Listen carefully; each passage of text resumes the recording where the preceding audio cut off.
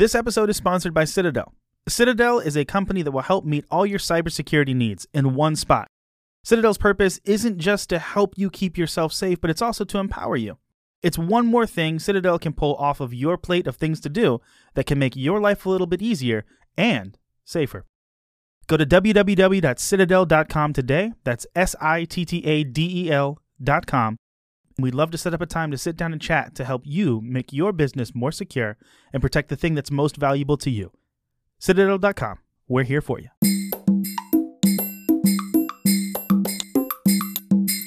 These things look disgusting. What do you have on your feet? I'm going to describe what's on your feet to our viewers. Imagine if you took your shoe and stripped everything away from the shoe except the bottom of it. Okay. And then on top, you put underwear. Yeah. That's the shoe. That is what this shoe looks like. It looks like you're sticking your foot in someone's underwear with a shoe sole on the bottom. If you want to finish a bag of Cheez-Its before we get started, I'm okay with that. I'm not. Let's get this thing done. Hey, thanks for tuning in to the Citadel podcast. We're doing a special Swapcast this week. Emergency swap. An emergency Swapcast. I am... Swap. What did I say? You said SWATcast. You know, it's those cybersecurity terms getting in there. Sealed with a... What is it? SWAT is a cybersecurity term now? You're going to pass that off? You can SWAT other streamers? Yeah, okay. That's a cybercrime. Get out of here. Continue. What kind of crime is that? It's a physical. No, that's a cybercrime. It's an incidental crime. It's an incidental crime. It's an accidental. This week only, I am your host, Joshua Sitta. Don't say only. I'm correcting you all these times. I'm sorry. Continue. Hey, this week, I'm joined by my co-host, yes, comedian Nate Fleming. That's me, folks. The reason we started this podcast. That's right. And what's going to make this episode special is that Nate Fleming is bringing the cybersecurity, and I'm going to be the one making it lit. Oh, my God. I feel offended. It's going to be good. It's going to be good. I feel deeply offended by hearing you say that. But it's okay. How do you drink coffee when podcasting? I go way back over here. Oh, okay. And then I just slowly slurp it. We'll Okay, cut so that out. yeah. So today's episode is an emergency. Not necessarily an emergency. We're just calling it that. It's out of turn. Normally, we'd be airing Stuxnet. Yeah. But this time, we're airing this podcast, which is culturally relevant, where Yeah. we're keeping up with current events. There was a massive hack that happened. You must be talking about SolarWinds. Oh, no. SolarWinds is a small one. I'm sorry. Did you say SolarWinds is Oh, a I small said one? SolarWinds is a small one, Joshua. SolarWinds compromised. Compromised? Is that the word? Yeah. I, Sure. Okay. 18,000 is the units measurement businesses. Is that how many businesses? The number of compromised? The number of compromised units. Yeah. Organizations. Organizations. 18,000. This hack initially reported as 30,000, and now we're probably sitting around 120,000, and it is a global hack. SolarWinds was just the U.S. Ah, man, it doesn't make it any better, though. SolarWinds is really bad. And that was when I was first like, yo, I am interested in this stuff because it's cool. And now we got this Microsoft one. And it's big. Yeah, welcome to the cybersecurity party where we get finished saying, this is the worst ever. We wipe the sweat off of our brow. And then there's the next headline, and we find out that there's a new worst ever. There's more worst ever. More worst ever. So I did all the research, and I don't understand any of the words. That's fine, because I haven't done any of the research, and I do know all the words. You know every word? Okay, what's the first word? The? Okay, all right. A little smart over here. Look at that. Hey, making it lit. Okay, so we're just going to talk through the quick timeline. This is just a basic timeline. This is from Krebs on Security. Yeah. From Krebs on Security. Brian Krebs, incredible cybersecurity journalist. And he's on security. He's on it. He's on it. So he has crafted a rough timeline, and this is from, he wrote this March 21st? Do you know that Brian Krebs once... No, March 8th. I apologize. It's 2021. So He once sent us an email. Really? Sent Yeah. who an email? Oh, I can't talk about that. We'll cut that out. You go make it clean. Forgot. Make it clean. Man, it's crazy that he sent you an email. I can't believe we cut out that part I just said. Okay, so basically, January 5th, there's a tweet that goes out from one of the DevCore workers. DevCore is just like There's like a conglomerate of people who search for bad things on the internet. Like guys who try to make security better by finding holes in security. Essentially, they're like the mall cops of the internet. Okay, the Paul Blarts. Yes. Not two, just one. Yeah. They alert Microsoft of their findings of what they found, and it was through the form of a tweet. January 5th, it says, just reported a pre-auth RCE chain to the vendor. This might be the most serious RCE I have ever reported. Hope there's no bug collision or duplicate. An RCE is a Race car. Is it really? No. That's an RSX. With the tires popped out? I don't know. A lowrider? A CRX. There's a couple of letters you put together and you get a car. That's what I'm aware of. CAR. Okay, that's it. That's the one. RCE. What we're talking about, remote RCE. code execution. RCE stands for remote code execution. It's really one of the worst kinds of vulnerabilities you can have because it means remotely, not even being at your computer, I can execute code that you don't know about. So I can run programs on your computer without even without your knowledge. Right? Cool. A remote code execution vulnerability, pretty much the worst. I didn't know what an RCE was. I was like, oh, man, it sucks. They got race cars on their network. Gotta stop. We gotta stop them. Yeah. So they find it. January 5th, it's reported to Microsoft like, hey, you got this problem. So they found it and then they announced we found gold here. We found a really critical vulnerability. Well, January 6th, Velexity spotted attacks that use the vulnerabilities in Exchange. So that's where these vulnerabilities are. They then reveal that these vulnerabilities are found within Microsoft Exchange. If you work at a business, you probably use Microsoft Exchange. Yeah. So Microsoft Exchange is that's that email server that we talked about in the episode 3. Yes. I love you. Yes, the email server, the post office, essentially, the online post office. Now, this vulnerability only affects physical servers, like your physical chassis, CHASSIS. Yeah. Chassis. A metal server, not using Office 365 or Microsoft 365. Which is a cloud server, or one would call it theoretical. Okay, you can call it that. I'm the one who would call it that. Yeah, one would call it, and it's me. Mm-hmm. January 8th, DevCore reports Microsoft had reproduced the problems and verified the findings. So it took 3 days to verify the findings of DevCore. Microsoft was like, let's take a little bit and let's look at it. Let's see. Trend Micro hops in and says, yo, there are some web shells being dropped via Exchange flaws with our stuff. Yeah, so that means that Trend Micro noticed that they were able to get into like a command interface remotely through this. That's a web shell? Yeah, a web shell is we've done this before. Yeah, we did it on the podcast before. No one knows that's a podcast that was recorded improperly, but it is not a crossover between Ninja Turtles and Spider-Man. I'm making it lit this week. Sorry, you want to do that joke? It's not a crossover. It's not a crossover between Spider-Man and Ninja Turtles. Web shell. Hey, we just end the podcast. That's it. We're done. We are at January 29th. This is a full 24 days after the discovery of the vulnerability. And web shells are hard to define, but it is Trend Micro is saying that yep, we see that vulnerability. We see people exploiting that vulnerability in the wild. It's being actively used against organizations. February 8th, Microsoft tells Dubex it has escalated its report internally. February 8th is a month and 3 days later. So this vulnerability that somebody found and then said, hey, y'all, I found the scariest vulnerability ever. Mm-hmm. It's just been unmitigated, completely unmitigated. Month and 3 days. A month and 3 days. Month and 3 days. They had a target date of March 9th for publishing security updates because they do Patch Tuesday. So once a month, Patch Tuesday, first Tuesday of the month, they release an update. February 26th to 27th, the target exploitation gradually turns into a global mass scan. Attackers start rapidly backdooring vulnerable servers. So they start looking. Oh, Nate. One of the functions of Exchange servers as the client access server, as the thing that you have to log into, an Exchange server has to kind of identify itself to the outside world. It kind of has to tell people you're logging into an Exchange server. Yeah. Which means you can remotely scan for every physical Exchange server that theoretically that's out there that isn't behind some kind of a firewall that is blocking that or some other technology. Which would probably be a surprising amount of people who don't have their Exchange stuff set up properly. Oh, for sure. Yeah. By and large, most of the Exchange servers that I've put my hands on it's been the mail server and it's been a file server and it's just a multi-purpose server that's just kind of stuck in the corner, and every once in a while somebody has to reboot it. That's a lot of things you can get your hands onto. That's for sure.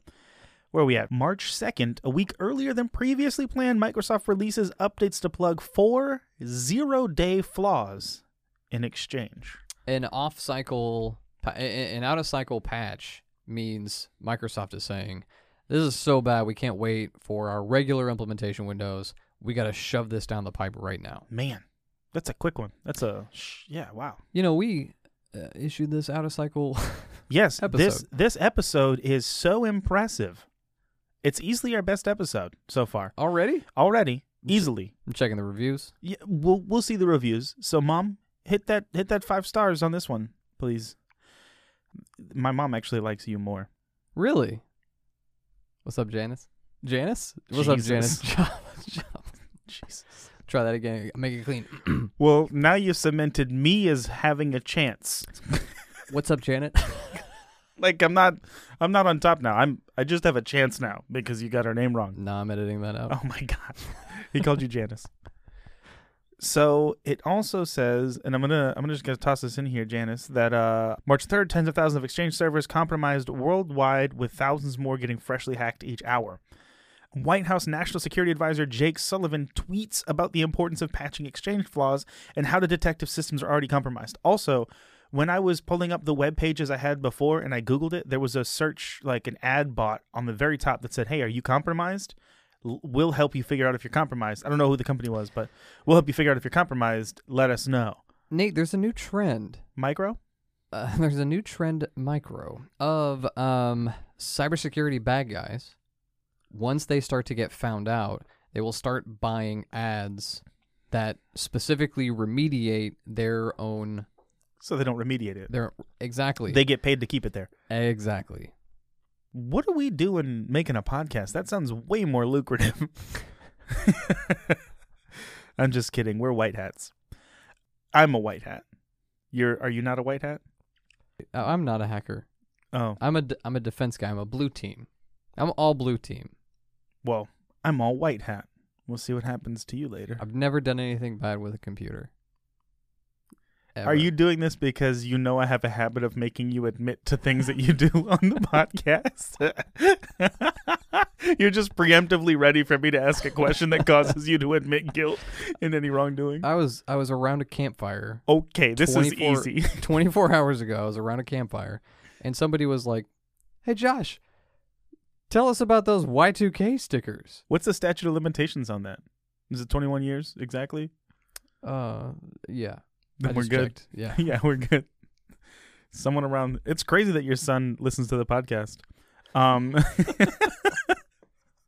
He calls me Josh. Yeah. March 4th is when the National Security Advisor, White House National Security Advisor, tweeted about it. March 5th, 1:26 p.m. There's a live White House briefing about it. This is unusual.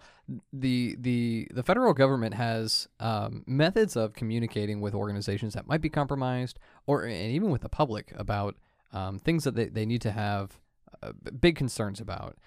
They've got something together called the CISA, which CISA, yeah. And they release all the time periodic updates. Here's a summary of all the most critical vulnerabilities, that kind of thing. When all this was going on, CISA was just they were just blowing up my phone. Joint information dumps between the CISA and the FBI. Information from the White House now we're getting into. Yes. They're trying to get all this information into the hands of Americans as quickly as they can. Because there's not anything normally that warrants this.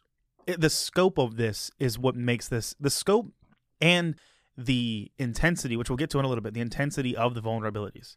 Yeah. They report that about 30,000 victims, 30,000 people have been compromised in the U.S. Hundreds of thousands worldwide have backdoors installed. And that was what? This was March 5th. March 5th. Okay. Wired.com confirms the reported number of victims, and March 5th, 8:04, former CISA head Chris Krebs, not Krebs on security, Right. but brother from another mother is what Krebs says. The real victim numbers dwarf what's been reported publicly. So there's more than hundreds of thousands of people or hundreds of thousands of businesses compromised. Hundreds of thousands? I thought. Worldwide. Oh, and 30,000 American. Correct. I see. Yeah. 30,000 stateside, 100,000 outside stateside. Because we as Americans only refer to things as either here or not here. Right. Yeah. There's no other. There's just the rest of the world. There's Right. U.S. and the rest of the world. Because we are. U.S. and third world countries. Correct. Including China. Microsoft says 100,000 of 400,000 Exchange servers globally remain unpatched. That's a fourth of the servers unpatched. Microsoft patched Tuesday, And this is March 9th. March This is 9th. the day that the patch was supposed to come out. And a quarter of the servers have not been patched. As A week after I the see. patch was released. I see. So people slow to, yeah. Just knowing that there's an issue isn't enough to do. That doesn't help anybody. Mm-hmm. You've got to then. Oftentimes it's through patching, but you have to have some kind of a remediation plan in mind. If I've got email, and it's a critical piece of communication for my business, I know that I can't just go yanking that server offline. Yeah. I've got to communicate with all my different department heads and let them know, like, okay, there's something going on. We gotta have an off-cycle maintenance window. When is a good time for us to take email offline and install that patch?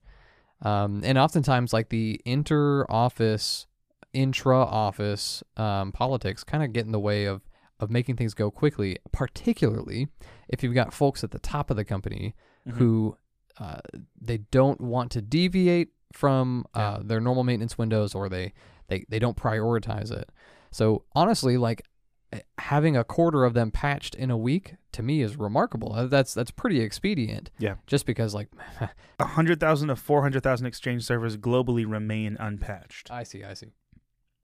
What day are we at? We're at March 14th. That's 4 days ago. Hey, happy Pi Day. Yeah, 314. Man, do I wish we had the original recording, because it was 3:11 and you just screamed Happy Pi Day.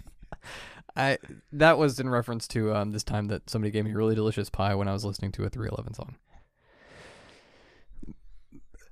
It's lit. Dude, I'm loving the flip-flop. I think we have to record it at not our normal time for it to work. It's got to be off cycle. It has to be off cycle, has to be at night. We got to be chill and drinking coffee and eating Cheez-Its. Let's see. The working exploit for Exchange Flaw was published on GitHub and then removed by Microsoft, because Microsoft owns GitHub. That happened March 10th. So GitHub is a place that people can go and they can collaborate on software. It's not unusual to see hacking tools and open source hacking tools and exploit even showing up on there, just because there are so many white hat security research. There's so many cybersecurity good guys who want to be able to run like proof of concept code or like tests or trials of exploits on their own networks to make sure that they're good and secure. So that's not unusual. It is unusual for something that is currently catching the world on fire to get dropped down there. Two quick questions. First off, attribution. Does this fall underneath our not giving attribution? Because they know who did it. They know who's been exploiting them. And I know exactly who it is. I just left that out because we don't give attribution here. Okay, let me clarify my stance on attribution. Okay. If you're a business... Michael Jackson. I'm sorry. I couldn't hold it any longer. Michael Jackson's done all of this. I was so caught off guard. I was like, keep going. I'm just kidding. If you're a business. If you're a business, if you're in the business of being bad, attribution matters so little. It really only matters in one of two, maybe a third scenario. The first scenario is, who can I sue? If you're not prepared to litigate over somebody else causing a cybersecurity loss on you, by and large, it's not going to be worth your time to figure out who has perpetrated a crime. Attribution falls apart when it comes to like a legal pursuit of things, because there is so much anonymizing of things that happen through the computers. It is not infrequent that you'll see some cybersecurity research group say, hey, we know that it was this, we know that it couldn't have been a Russian APT, a Russian hacking group, because This malware checks to see if the native language of the keyboard is Russian. That could just be a red herring. If you know that people are racing to figure out who did it, throw some dust on the trail. Yeah. The reporting is wildly inaccurate because you have all these different threat research groups that are trying to get their name out to attach it to we were the ones who figured out who was the bad guy. The other and much more important reason to figure out attribution is for threat intelligence. If I know that comedian Nate Fleming is hacking my organization, You can't catch me. and I've seen him hack other businesses before, and he starts by opening the door, and then he breaks a window, and then he leaves a camera somewhere. Mm-hmm. If I know that he's already broken into my house, I can start checking my windows, and I can start looking for hidden cameras. If you don't have a threat intelligence program and you don't intend to litigate somebody who has caused you a cybersecurity loss, if you're a business, there's not a reason to justify the amount of time that people spend trying to figure out who is hacking them. Okay. So it was So GeoHot. yeah, it was GeoHot. That's a funny joke only to your people. Yeah. I don't know who published it to GitHub, but I do know the group that is behind it, and they are a Chinese hacking group. Okay. I know their name. The group is called Hafnium. Yeah, Hafnium, Hafnium. I don't know what they do. They hack. They're hackers. On March 10th, security firm ESET reports at least 10 advanced persistent threat. Cybercrime and espionage groups have been exploiting the newly exposed exchange flaws for their own purposes. I don't care. I don't know what that means. Here's what it means. Go for it. You had the original ring of cyber bad guys, the first group of hackers who had the exploit for the Microsoft Exchange vulnerabilities. They were using some things, and then the American government worked with all these different branches to try to get the word out. Patching happened very quickly in this off-cycle patching. Very quickly in quotations. Fairly quickly, Yeah, I should there say. you go. 2 months. But they weren't able to sit on this 0 day for months like you saw in SolarWinds. Like, So- SolarWinds. I love SolarWinds. So what do you do if you have a narrow window of opportunity and your window is getting shut by the patch that's coming out? Well, you want to capitalize as quickly as you can. Call your friends. Yeah. Hey, all of my hands at Hafnium, my advanced persistent threat, we are already hands on keyboard. We're working round the clock to try to compromise as many organizations as we can. But what are you doing over there? Hey, APT 29, hey, APT 30, all these different threat groups. What are you guys up to?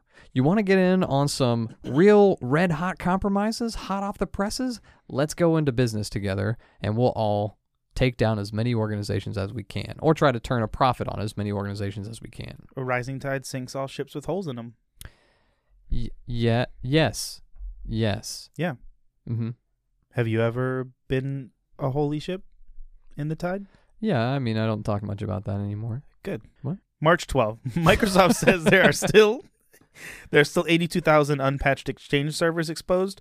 Groups trying to take advantage of this vulnerability are attempting to implant ransomware and other malware that could interrupt business continuity. That's the update between when we recorded on 3/11 and today. So there's stuff that happened March 12th that they're just now reporting, and I have an article about it that I'm kind of going to go through while I read it. Yeah, well, so that makes a lot of sense because your guys get together and they try to capitalize however they can. Ransomware is a favorite toolkit of so many different hacking groups out there. So you're going to reach to the tool that you know and you trust and you've worked with before.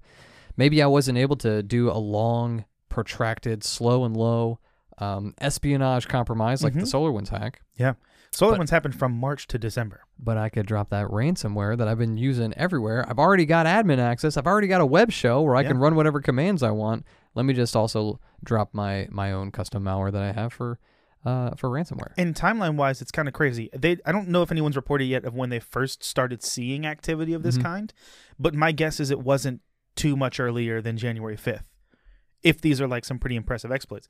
But SolarWinds, that was March of 2020, and they discovered it December of 2020, and then patched it like end of December of 2020. Yeah. And they own this is ridiculous. They only got to 18,000, but SolarWinds isn't as far-reaching as Microsoft that had a window of 2 months at minimum 2 months. Yeah. And then it became hundreds of thousands.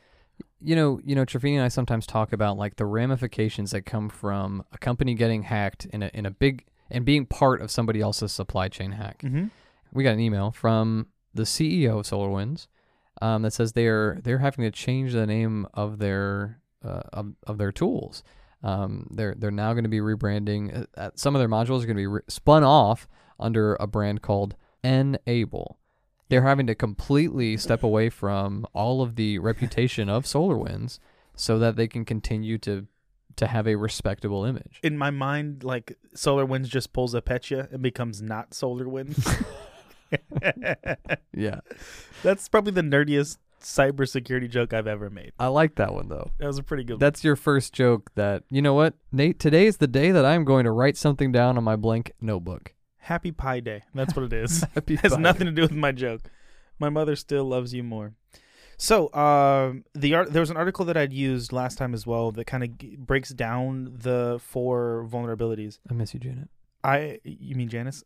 Microsoft focused its investigation on whether the hackers obtained the credentials needed to gain access to the Exchange server by a Microsoft partner, either intentionally or unintentionally. It is suspected that the hackers possessed proof of concept attack code. Hackter has been there the whole time? Hackter? Why do we call them threat actors? Threat hackers. They're hackers. Threat hackers and badvertising. We are better at this than anyone else who's doing it. You gotta stay tuned for 3 weeks to catch it. Advertising. Oh, that's right. Badvertising isn't out yet. Yeah, because this is an emergency podcast. that's right. But Hackter. Yeah, Hackter. Let me do it. Hafnium originates in China. The group uses a web of virtual private servers located in the U.S. to try and conceal its true location. Entities previously targeted by the group include think tanks, nonprofits, defense contractors, and researchers. I gotta go. Yeah, I gotta make some calls. Gotta check something. Okay, so it's not just Hafnium anymore, but they were the ones who kind of started this whole thing. Yeah. Here are the 4 vulnerabilities. They impact on-premise Exchange Server 2013, 2016, and 2019. Exchange Online is not affected. This one is CVE 2021-26855. CVE is just like it's the unique identifier that we give a vulnerability. There are thousands of vulnerabilities out there. You're not going to be able to remember. This is the remote code execution for Exchange, because there's 4 here that sound like they're all related. Yeah, you're putting a date and a number behind it, and the number, I guess, is the identifier.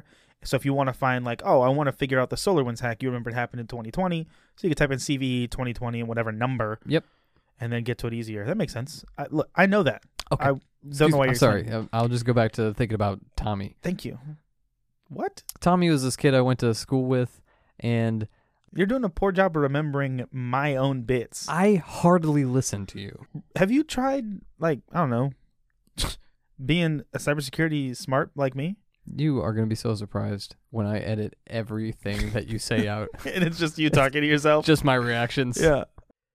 So this one is a 9.1, the Microsoft Exchange Server one. A server-side request forgery vulnerability leading to crafted HTTP requests being sent by unauthenticated attackers. That hurt me last time too. Servers need to be able to accept entrusted connections over port 443 for the bug to be triggered. Okay, so you just said a lot of things. Yes, because I'm a word man. I'm a word man. You're like a cybersecurity guru over there. Yeah, no, try your hardest. I'll fix it for you. Okay, yeah.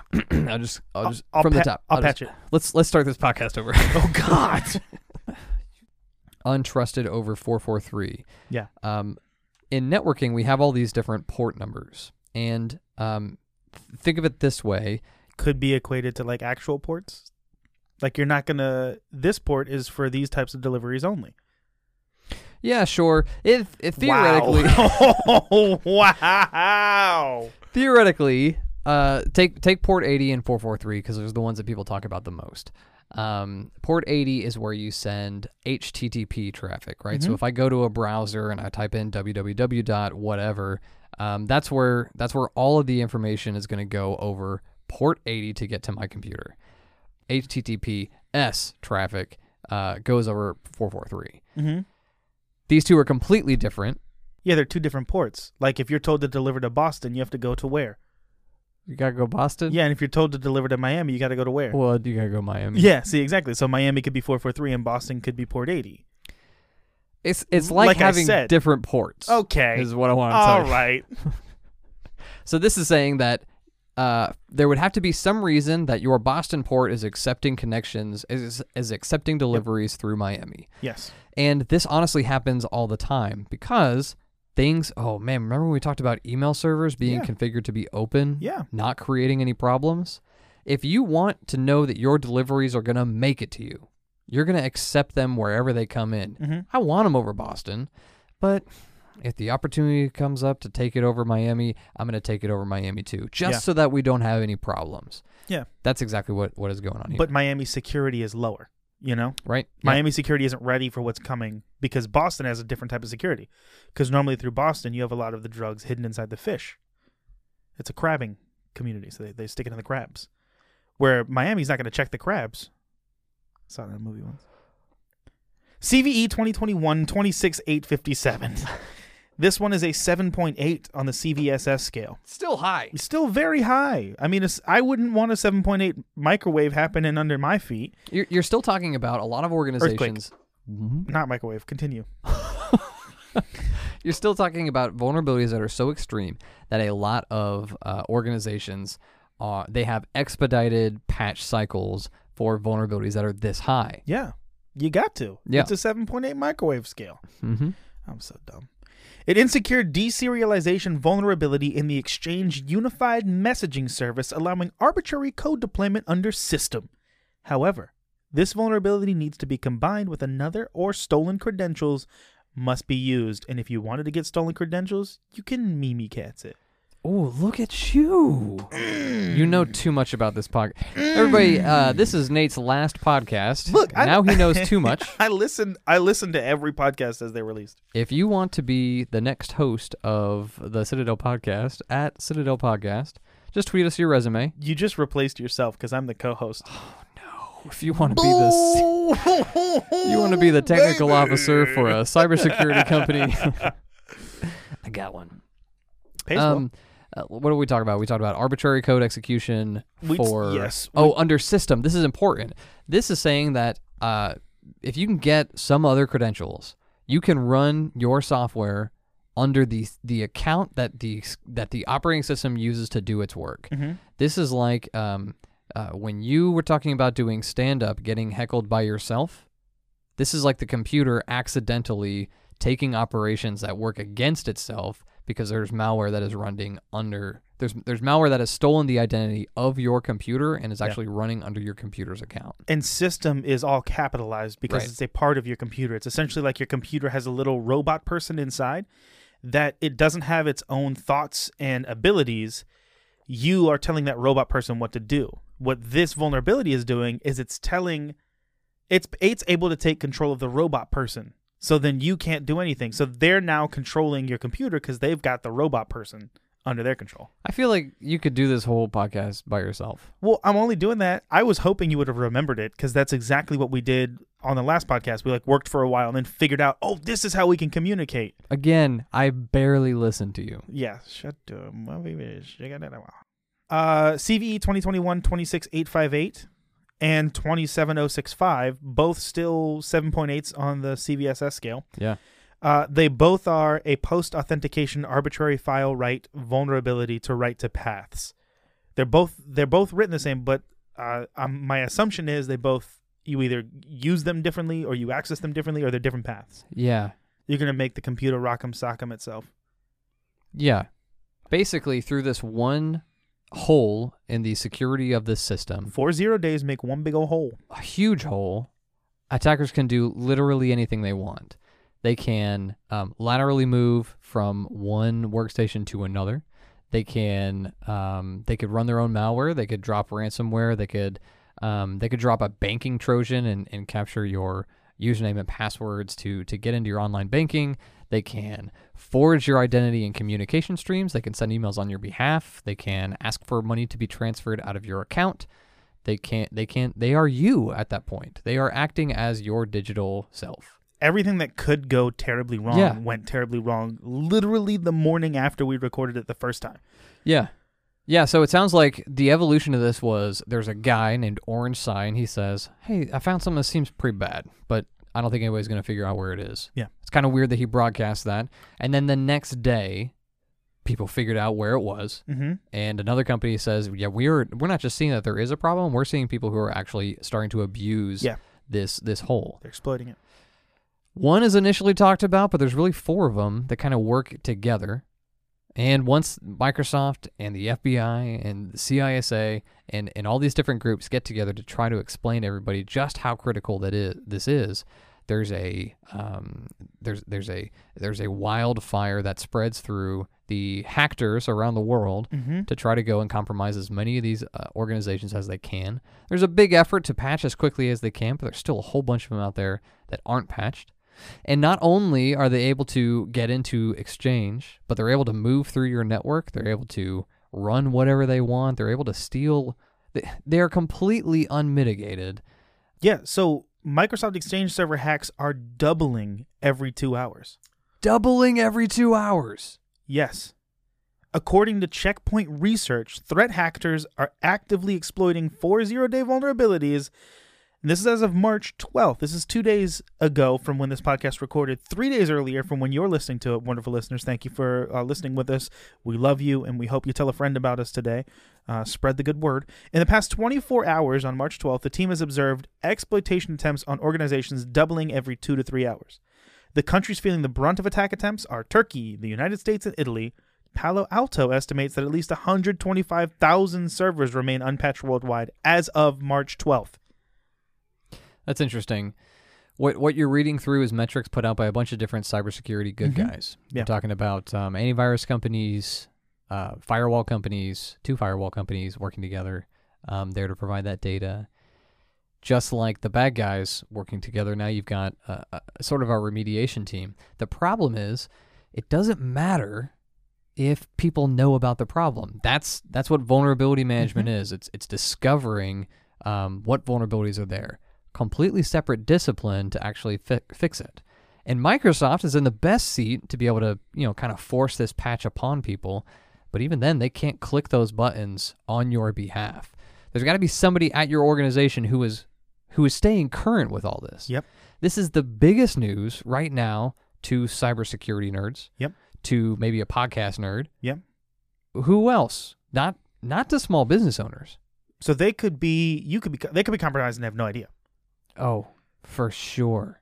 And so before we hop into this next portion, essentially there's 10 different APT groups going to town right now. It's a feeding frenzy. Going to town, and Microsoft said it's very similar to the 2017 WannaCry outbreak. Yeah, WannaCry. That's one that we got to get into. Yeah, I was about to say, can we put that on the list? I want to talk about WannaCry. Yeah. Because that name sounds amazing. Yeah. But from here, what do you do? That's I think this is the most important what do you do we've ever done, because it is prescient. It is right now.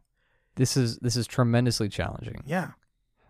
As a business, how do you step away from it has to be one of your most critical systems, email. Yep.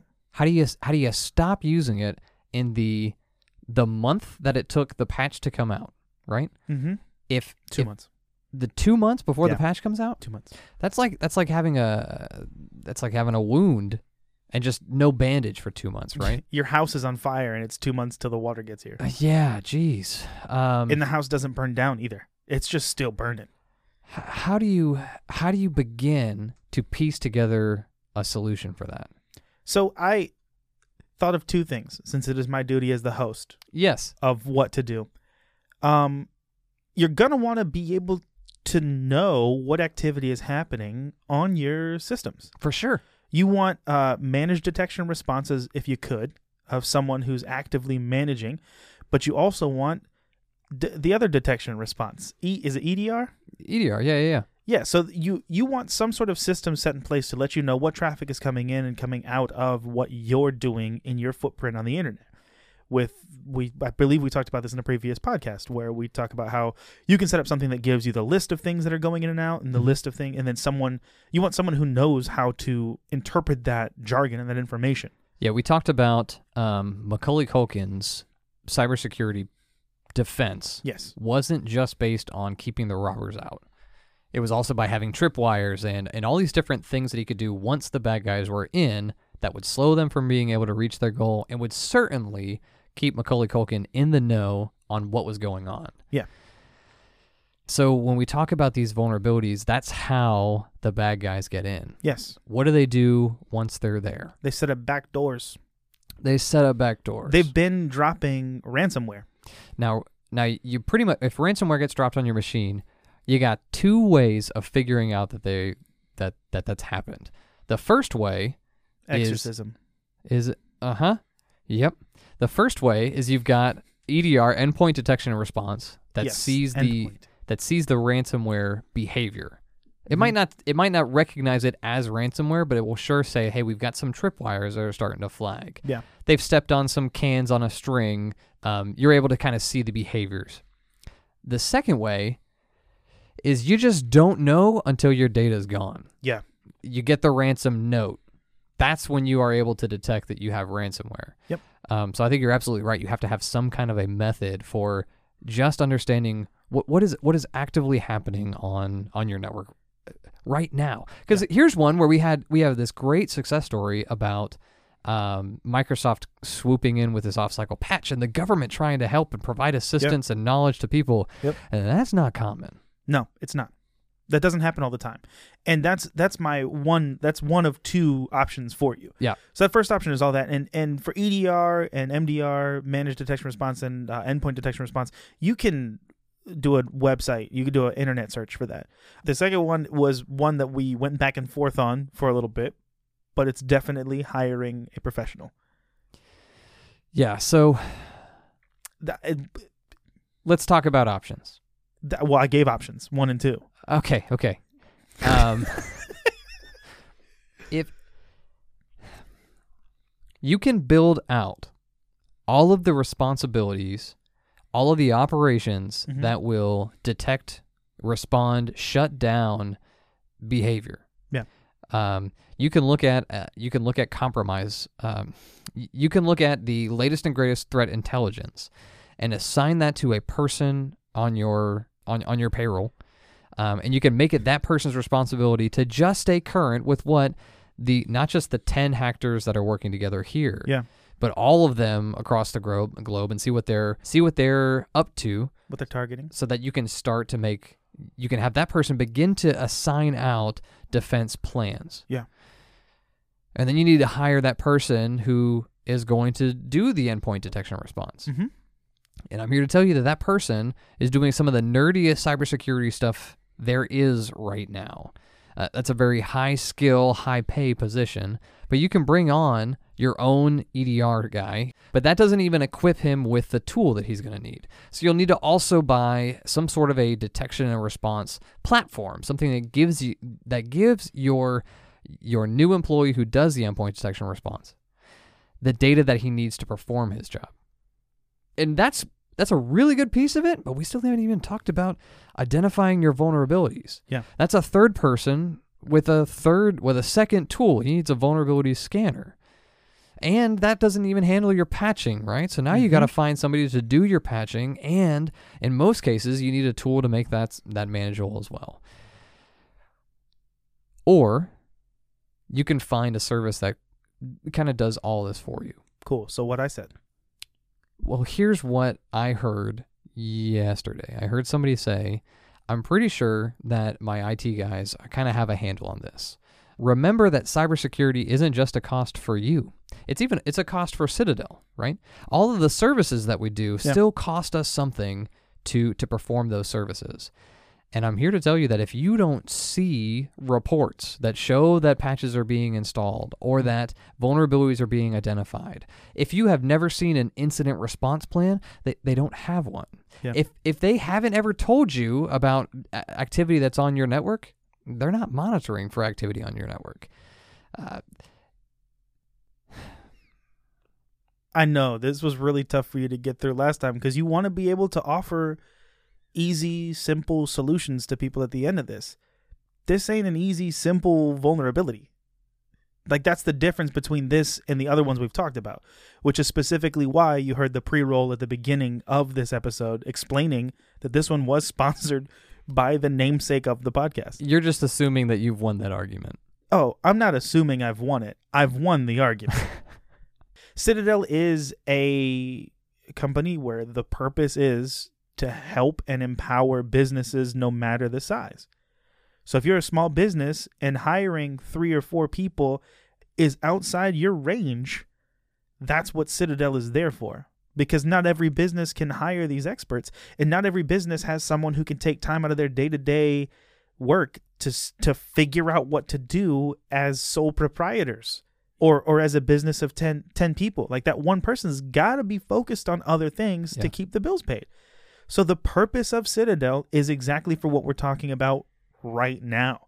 You have 9.1, 7.8 vulnerabilities out there that are ubiquitous. You more than likely use Outlook, which is attached to an Exchange server, which is usually physical, unless you're using Office 365. So if you don't know how to do it, then you are still one of the 140,000 plus users that have not patched their system and the threats are doubling every 2 to 3 hours. Yeah, so I'm uncomfortable, but at the very least, here's what you can do. You can. I don't want it to be an ad, but I want to give people the free information. I want them to make. So let me say this. Here's two things you can do. Here's 2 things you can do today. So we're now at 6 things. I'm trying to give people as many options. I'm a bad sales guy, is what it comes down to. I got a book for you. You can go to your IT provider today and you can say, if you have one, I'm concerned about this threat. I heard about it on a podcast and they were talking about, this Exchange vulnerability. Am I good? And don't just take a yes or no. Okay, great. So you say I'm good. Can you show me why I'm good? What is it? What's your incident response plan? Right. Yeah, absolutely. Right. If I wasn't good, if there wasn't a patch for this yet, if this was unknown, how would you detect that kind of activity? And they might say that we use managed detection and response, or they might say that we've got we have a network intrusion detection system / intrusion prevention system. We've got another box in addition to the firewall whose job is to go and look for these signs of compromise even before there's a patch. Okay, great. So you got that extra control there. Who's running that thing? How often do you update that? We were talking with the team at our staff meeting on Monday, and we just picked a 3-hour period. And we saw that once every 18 minutes, our threat intelligence was getting updated.